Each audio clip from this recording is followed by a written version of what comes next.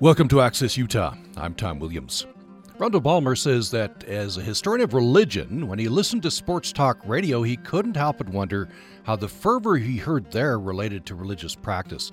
And in his new book, Passion Plays, How Religion Shaped Sports in North America, he explores the origins and histories of big-time sports from the late 19th century to the present with anecdotes and insights into their ties to religious life. Houses of worship once railed against Sabbath-busting sports events, but today most willingly accommodate Super Bowl Sunday. On the other hand, basketball's inventor James Naismith was an ardent follower of muscular Christianity and believed the game would help develop religious character. Today, those religious roots are largely forgotten. Randall Balmer is a prize-winning historian, leading public commentator on religion, author of more than a dozen books. He holds the John Phillips Chair in Religion at Dartmouth College. And thanks for joining us on the program today. My pleasure, Tom. Happy to be here. Appreciate you being with us. If people have read your other books, this is a departure. You say this began as you discovered sports radio in the 1990s and in the capital of sports radio, as it is for many other things, New York City. Tell me about discovering sports radio.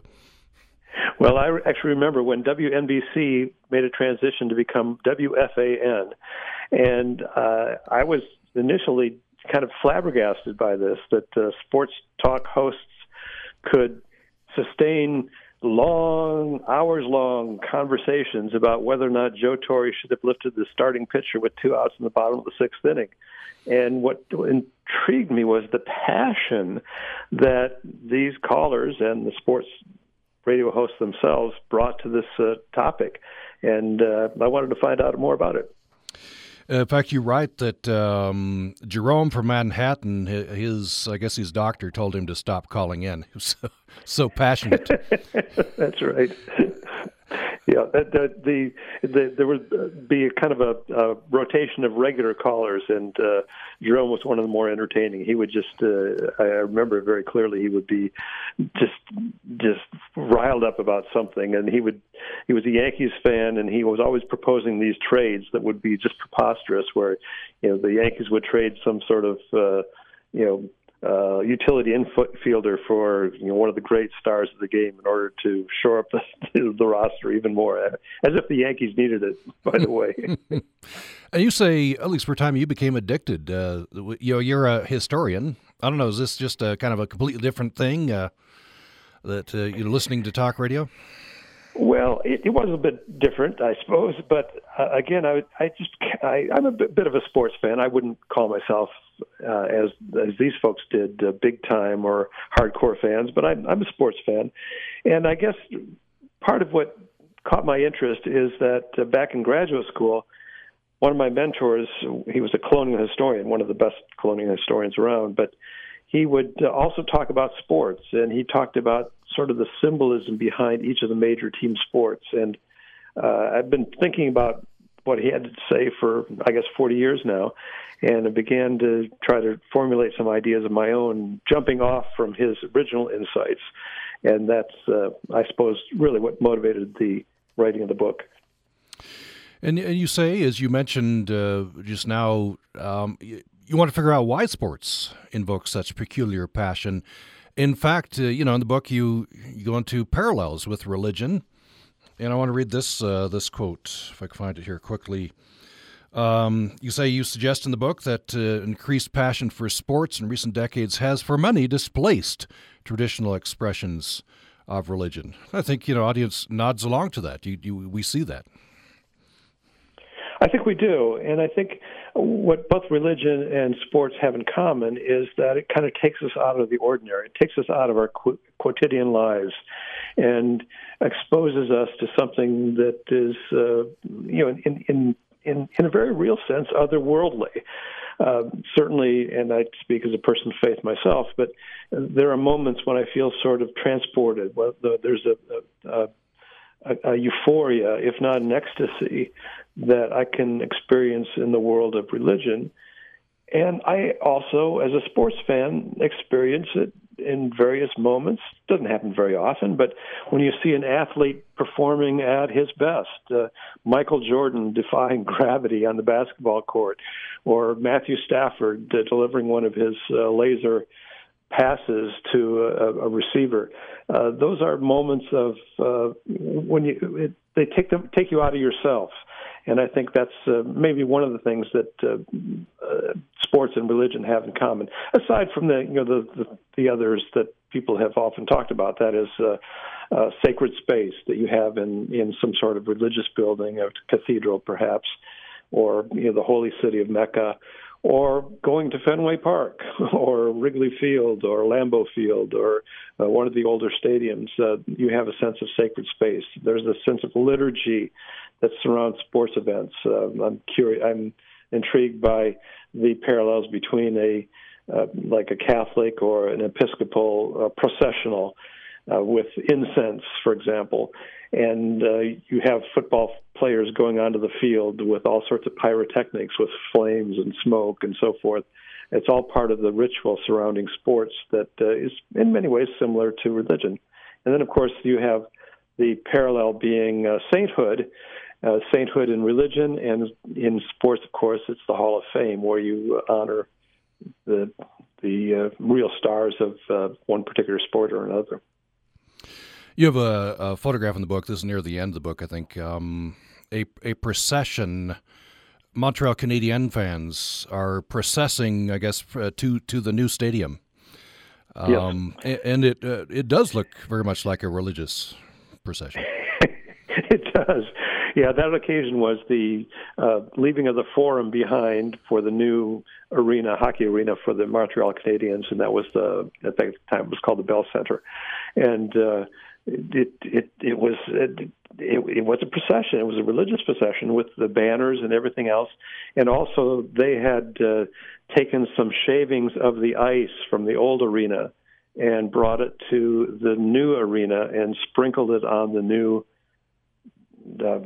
surface in the new arena. By that time, of course, the ice was water, so that replicates the whole Christian notion of baptism, the sprinkling onto the new arena. So, yeah, there are a lot of parallels, I think, between the two. Mm. You say in the book that you're not arguing that sports is a religion, and you do say that sports doesn't claim to forgive sins or grant salvation, right? Precious little help in deciphering the mysteries of the universe. But as you just talked about, why don't you talk about a little more here? Sports does give people, some things that maybe they found in religion before. I think that's right, and I think it's an escape. And I'm not saying that to diminish religion or sports for that matter. It's escape from the everyday, from the ordinary. And I think in particular for the demographic of white males over the last several decades, you've seen a real spike in sports fandom and sports devotion among that particular demographic. And I think as I tried to wrestle with that in the course of writing the book, it seemed to me that what sports offers is a kind of alternative universe that is very, very straightforward. That is to say, something is either fair or it's foul. It's either in bounds or it's out of bounds. And you have in sports something very close to the proverbial level playing field. Now, I want to acknowledge that access to that field might be determined in part by socioeconomic circumstances, race, gender, and all sorts of things. But I also think that the world of sports, at least at the collegiate and professional levels, probably comes closer than anything else in our society to a perfect meritocracy. Because if you're not talented, especially at the upper levels of the sport, you're not going to play. So it is a meritocracy in a way that the larger society is at least perceived by many people not to be any longer a meritocracy. And I think one of the reasons that sports has become so attractive to this demographic of white males is that they perceive, and I want to underline the word perceive here, they perceive the world as not being fair, that other people are advantaged over them in one way or another because of gender or race or whatever privilege, whatever it might be. And I think the world of sports offers an escape into an alternative, enchanted universe where the rules are clear, they're impartially enforced. One of the examples I use in the book is that a baseball batter who takes strike 3 from the umpire can't turn back and say, gee, ump, I had a bad day. I didn't get much sleep last night. My sister's been diagnosed with cancer. Give me a break. I deserve at least another strike. It doesn't happen in the world of sports, whereas in the larger world it might happen in one way or another.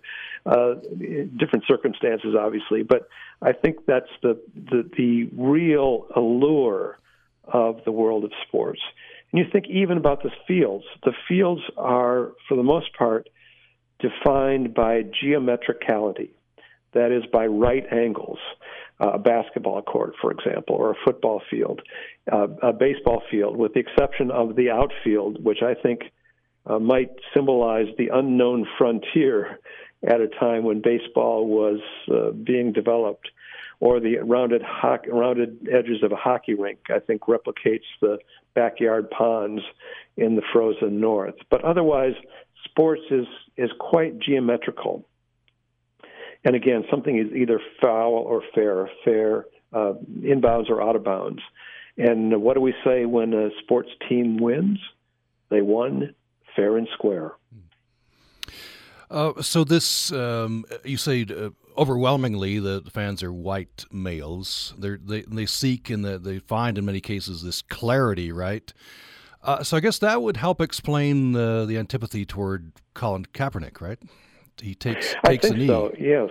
He injects all of this complication of politics and and race relations into this space, which I guess a lot of people go to find clarity, to escape from that other stuff. Precisely. I think you're absolutely right about that. And the other thing that's going on here, Tom, I think, is that we have this odd situation of white fans cheering for, increasingly, athletes of color. But they do so as long as they're on the field or in the arena.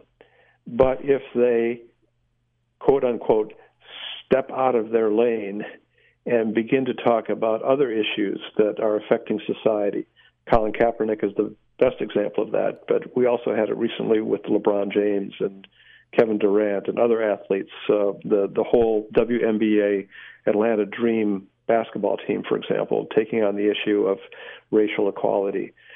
And once athletes step out of that lane, they become something else and the object of real scorn, as we've seen with the Kaepernick case.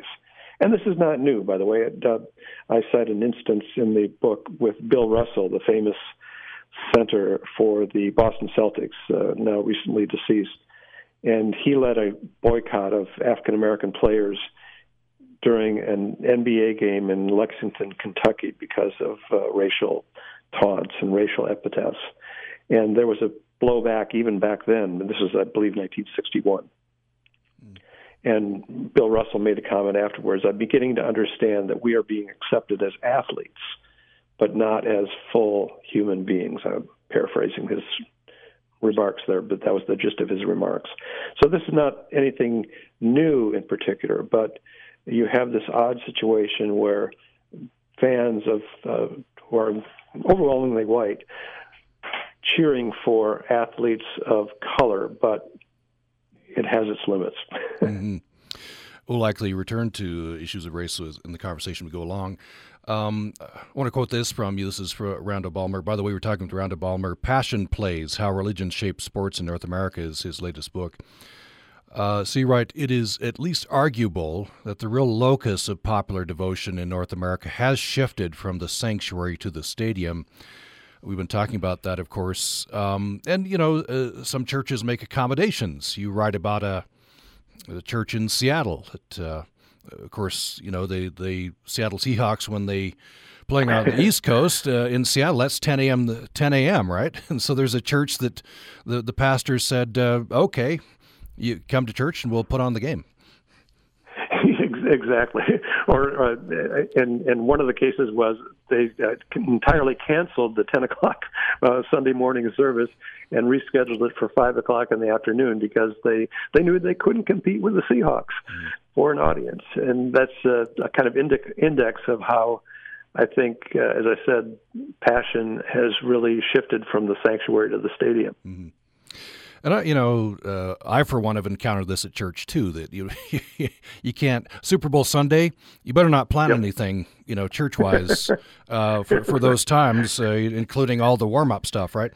I wonder in your research and you travel, just encounter things. Some churches making accommodation, right? Can't beat them, join them, I guess. Is there pushback? Are there some religious leaders who are saying, "Hey, this is going too far"? Well, you did have pushback in the 19th century. There were strict Sabbatarian rules in local communities and even at the state level in many places where athletic contests were not allowed to even take place on a Sunday. But that began to break down in large part because owners needed to have an audience. They needed fans in the stands in order to support teams. And so they pushed these local communities or state legislatures to do away with these Sabbatarian bans. Yeah, I'm not aware of any real push on the part of religious leaders to outlaw sports on Sunday any longer. I think it probably is a losing proposition to imagine that. Sports has just too much a hold in our society, and particularly if we're talking about football, or even religious leaders trying to ban football because of its violent nature, which I think is undeniable. You just don't have that. It's a losing proposition. I think sports has retained such a central place in our culture that any such effort would be doomed from the start. Let's take a break. We're talking with Randall Balmer. He is a historian, author of many books, leading public commentator on religion, author now of Passion Plays, How Religion Shaped Sports in North America. That is out and available now. When we come back, Randall Balmer, I want to have you tell me about muscular Christianity. That's a very interesting part of this history, and it has to do, of course, with the development of sports. And there are interesting parallels between the development of the four major sports in North America and development of religion, history of religion. We'll, of course, jump into that when we come back. More following this.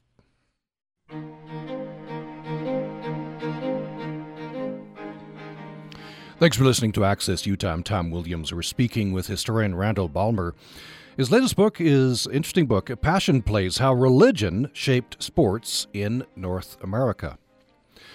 So, Randall Balmer, I wonder if you'd recount for me, you talk about muscular Christianity, how this is a reaction to a concern about, some concern in some quarters about the feminization of a religion at a certain point.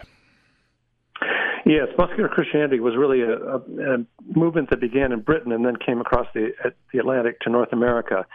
And it took place in the midst of the Industrial Revolution. That is, men are beginning now to work outside the home, outside the farm, no longer engaged in subsistence living, and working more and more in factories or increasingly in sedentary office jobs.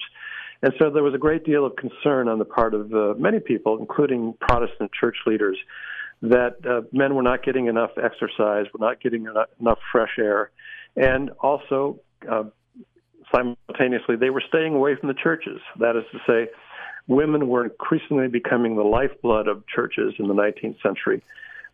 Men were associating with fellow workers more than with their families as previously and so forth.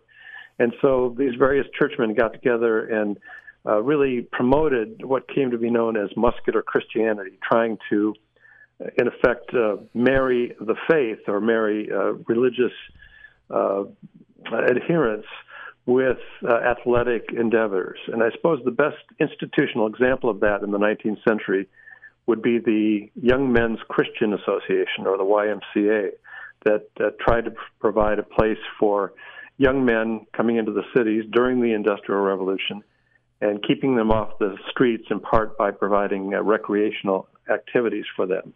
And in terms of team sports in North America, what comes directly out of that is the invention of basketball by James Naismith, who was a student, or actually an instructor, at the YMCA training school in Springfield, Massachusetts, which is now known as Springfield College.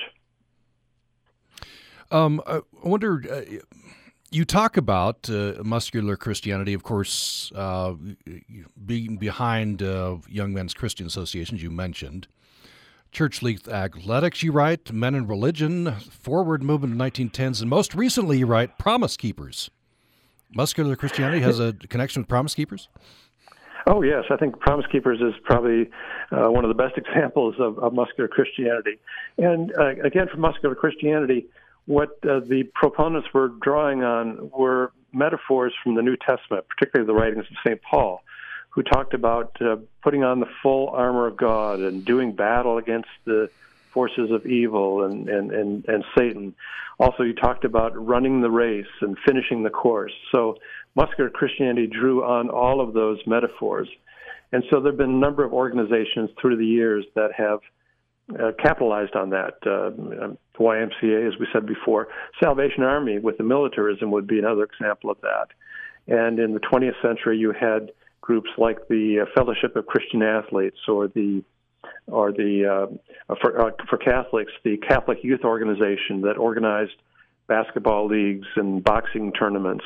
And then most recently, in the 1990s, the Promise Keepers movement, which was devised or was started by a football coach, the head football coach at the University of Colorado, and he would gather these huge assemblies of men in sports stadiums.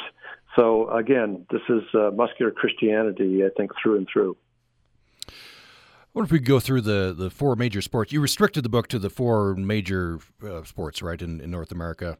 Could have talked about soccer and some others, but and it's very interesting how these sports, the origins of sports, parallels and interconnects and braid with religion. We can start with baseball. You say the mythical origins of baseball are literally too good to be true.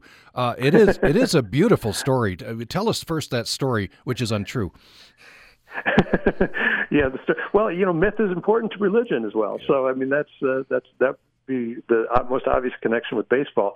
The mythological origins of the game of baseball have Abner Doubleday showing up in Cooperstown, New York in 1839 and sketching out the positioning of the players for this game of baseball that was played that afternoon in Elihu Finney's cow pasture on one of these lazy days of summer in 1839. It's a wonderful story, and it's had a lot of currency, but in fact, Abner Doubleday, who, by the way, never in his course of his 70-plus years ever took credit for inventing baseball, Abner Doubleday was, at that time, a cadet at West Point preparing for military service in the Civil War. He was not even close to Cooperstown, New York at the time. And Abner Graves, who is the person responsible for this story, was, in fact, only 5 years old on the day that he supposedly witnessed Abner Doubleday inventing the game of baseball. So that's part of the mythology, but it says something about baseball and what it wants to be. That is to say that baseball is a game that emphasizes bucolic values. And one of the characteristics of baseball is that even as it was developed during the throes of the Industrial Revolution, baseball rejected the icon of industrialism, which is the clock. Baseball is the only game that is not governed by a clock. And if you think about baseball, even the runner circling the bases does so counterclockwise, as though he's trying to subvert the passage of time. And the Cooperstown myth says something about baseball, that it wants to emphasize these sort of pre-industrial values. And you think about baseball fields. You fly into a major city, whether it's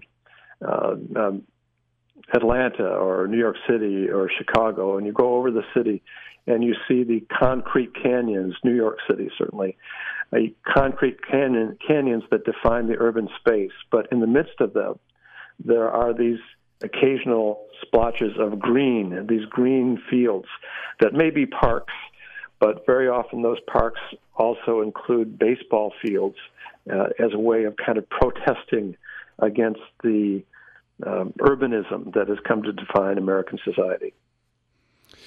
You wrote that baseball emerged at a time when some observers worried that with the advent of the Industrial Revolution, American men were falling behind their English counterparts in manliness and athletic development.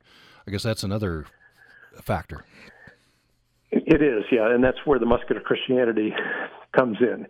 And muscular Christianity really fuels all of these sports in many ways, and because there's a lot of encouragement in the 19th century for men in particular to become physically active in order to try to banish this the onset of too much feminism in society. And in fact, historians have written quite persuasively about the feminization of American culture in the 19th century. And athletics, at least in part, is trying to address that. You write about three paradoxes in baseball. First is the paradox that the game with apparent roots in America's emerging premier metropolitan area nevertheless celebrates bucolic virtues. That's very true. You just talked about that. The large parks, a lot of green. Right. Exactly. Yes. And I've forgotten the other two, so you're going to have to remind me. Yes, I will remind you. Yes. Second paradox you just talked about, the paradox that a game born in the teeth of the Industrial Revolution nevertheless flouts industrialism's central organizing principle, regulation of time. The fact, I hadn't noticed that. The runners run counterclockwise, as you mentioned, kind of flying in the face Yes. of time, right? By the way, that's got baseball kind of in trouble in today's short attention span world, right? Absolutely. Yeah, that's one of the real crises facing baseball is that, especially in an internet age, baseball is indeterminate in its length, and that's a real problem, I think. Yes. Final paradox, the game that boasts its putative indigenous origins nevertheless embodies, in many ways, replicates the experience of immigrants and outsiders. And that's an interesting paradox. Yes, I think in many ways, baseball is the quintessential immigrant game. It's the only game where the defense controls the ball, and it's the object of the offensive player, that is the batter, to disrupt the defense's control of the ball. And he comes to the plate outnumbered 9-1, much the way that the immigrant came to North America. And there are three islands of safety, only three islands of safety out there in that hostile territory. And, of course, the greatest triumph is to return home. And one of the hallmarks of baseball also is that immigrants, or at least outsiders, have always excelled at the game of baseball. In the 19th century, it was new immigrants from places like Germany or Italy or Scandinavia. And in the 20th and 21st centuries, you had, of course, African Americans finally breaking the color barrier with Jackie Robinson in 1947, but also more recently players from the Caribbean, particularly the Dominican Republic, and now an increasing number of Asian players who are playing the game of baseball. So it's an immigrant game in that it replicated their experience coming to this new and alien territory and trying to make their place and to return home in triumph if they could. Of course, race plays a part in all these sports and all this history, right? I wonder if you talk about one parallel that you mentioned in the book, religion and sport here, is Branch Rickey, of course, general manager of the Brooklyn Dodgers, instrumental in segregating in desegregating the game. I didn't know he was a devout Methodist. That apparently played a part in his efforts here. Yes, he was, and he was also a big fan of Abraham Lincoln, of course, which is certainly logical given what he did for the game of baseball. But he was also a Sabbatarian, and he refused to watch even his own teams play on Sunday because he had he had Sabbatarian scruples that wouldn't allow him to do that. But it's very clear that Ricky's motivation in desegregating Major League Baseball was in part based on his religious principles. Let's take another break. We'll come back and treat briefly the other three sports as we go along here. Randall Balmer, our guest, is author most recently of Passion Plays, How Religion Shaped Sports in North America. We'll have more following this.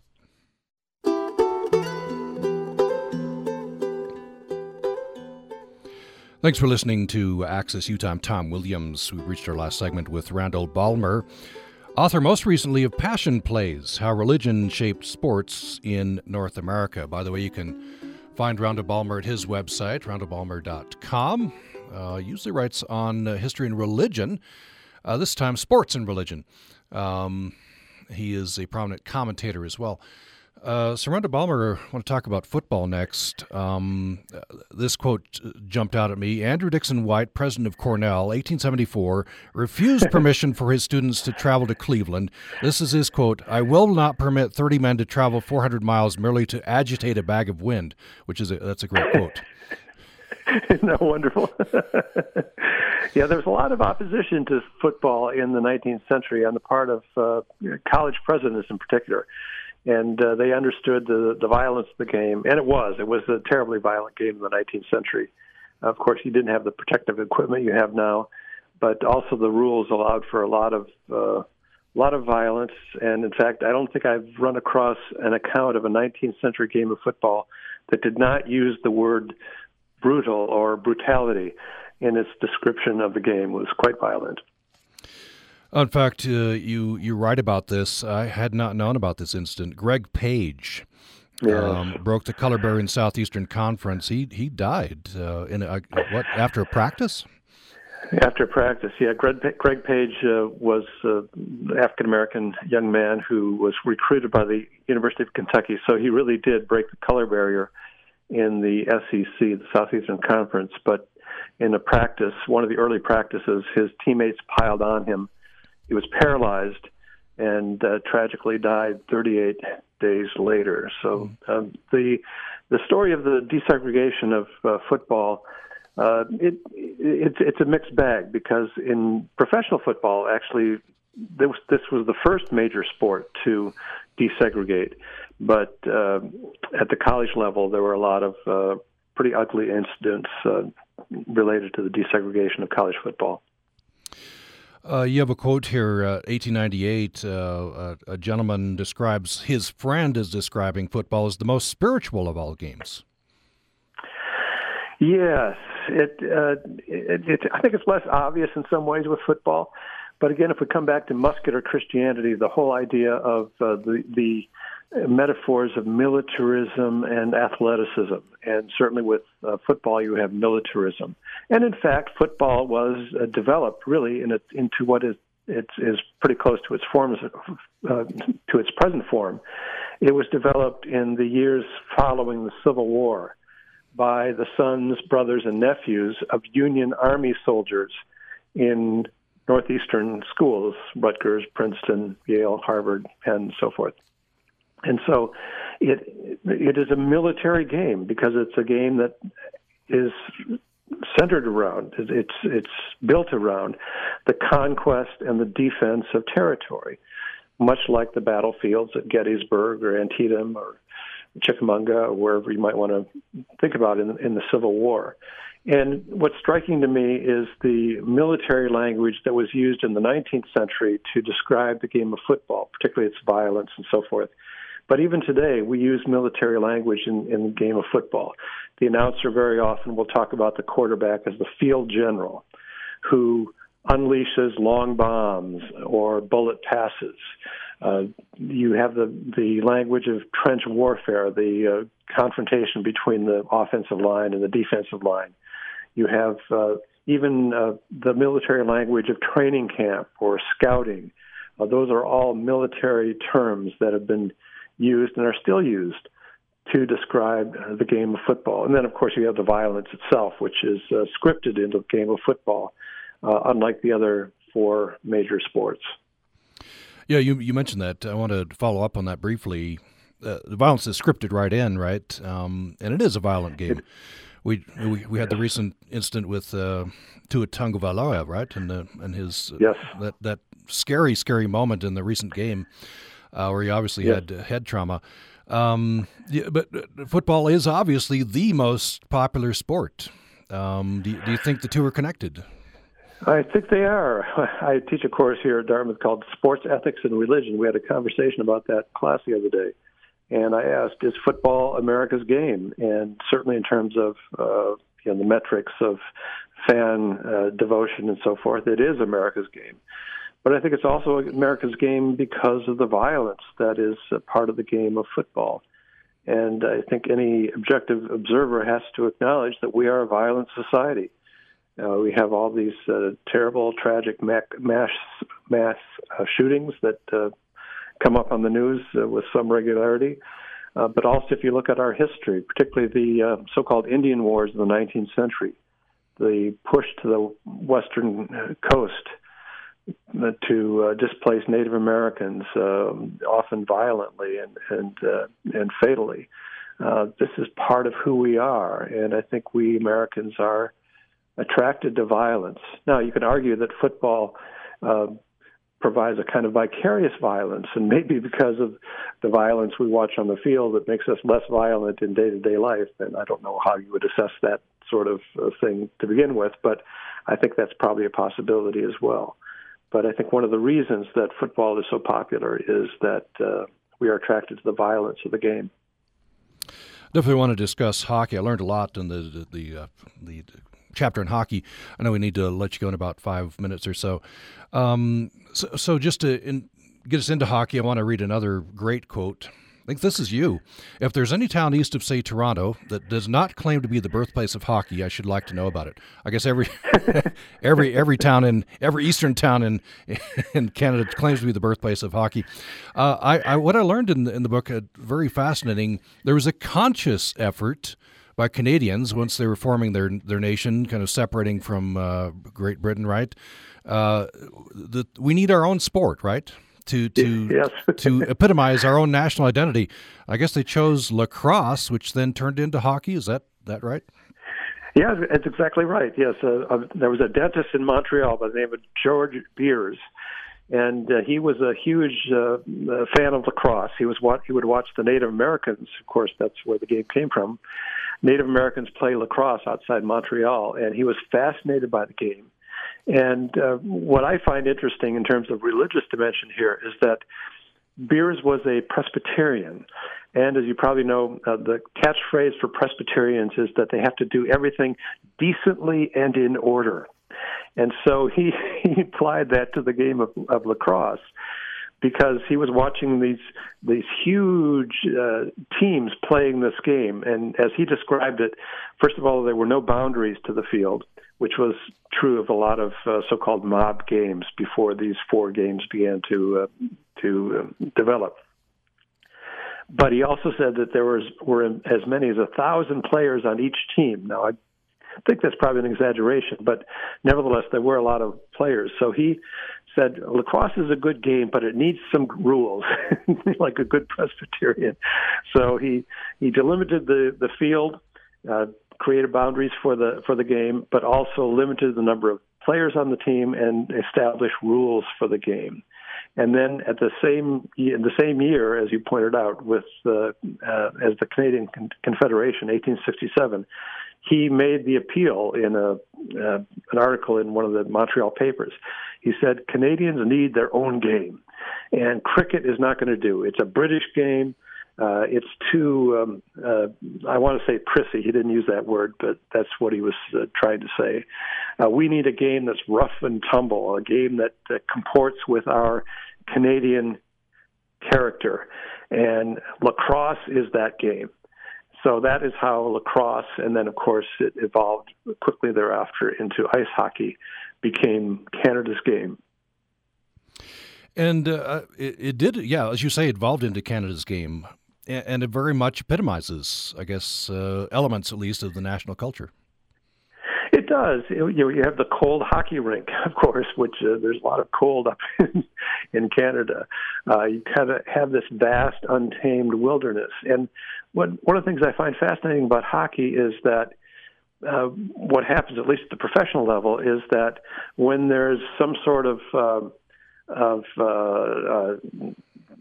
tiff between the teams, they take care of it right there. The players, fight it out quite literally, and only after the fight, do the referees step in and try to create order. Well, that certainly happens, I'm sure, in many frontier areas in Canada where you don't have the Royal Canadian Mounted Police on every corner like you do in New York City or some other place, where there's a kind of frontier justice that is characteristic of Canada. It's also characteristic of hockey. And the other thing about hockey that I try to argue is that the handling of penalties in the early days of hockey, if there was an infraction, players would be given like a parking ticket or a fine. And as Irish players and French-Canadian players began playing hockey in greater numbers in the 1930s, that's when you had the introduction of the penalty box, which I argue is very similar to a Catholic confessional, a place where you go to both acknowledge your sins and become penitent for your sins, and then once you are rehabilitated after your penalty is over, you're allowed to rejoin the game. And I found that to be one of the more fascinating elements of hockey. And I'll just mention this. We're just about out of time here, but you write in a caption here, hockey night in Canada. The iconic announcer Saturday nights. He was essentially calling Canadians to put it this way, to worship, right? To Yes. come participate together. There's another parallel. I think so, yes. That's really a communal experience for Canadians, hockey night in Canada. And it's still hugely popular. And it's not very dissimilar, I think, from a call to worship you would have in a church that's calling the community together for a common purpose or a common interest. So finally, just a minute left here. What's your takeaway from this discussion, these parallels between history of religion and history of sports? Well, I think in many ways, as we talked about earlier, I think the sanctuary, the stadium has displaced the sanctuary for a lot of reasons in our society. But it's also important, I think, to understand the connection between religion and sports, with muscular Christianity, with the ways in which sports really, in many ways, replicates religious experience. And I think it is an alternate universe that I think a lot of us find attractive, and I say that as a sports fan. I like sports as well. Probably not the same level of passion as many other fans, but I find it very intriguing and very inviting. And there is a kind of religious devotion that surrounds team sports these days, and it's one of the characteristics of our time. Randall Balmer is author of many books, and most recently Passion Plays, How Religion Shapes Sports in North America. That's out and available now. Randall Balmer, thank you so much. Pleasure. Same here, Tom. Thank you. And thanks, everyone, for listening to Access Utah.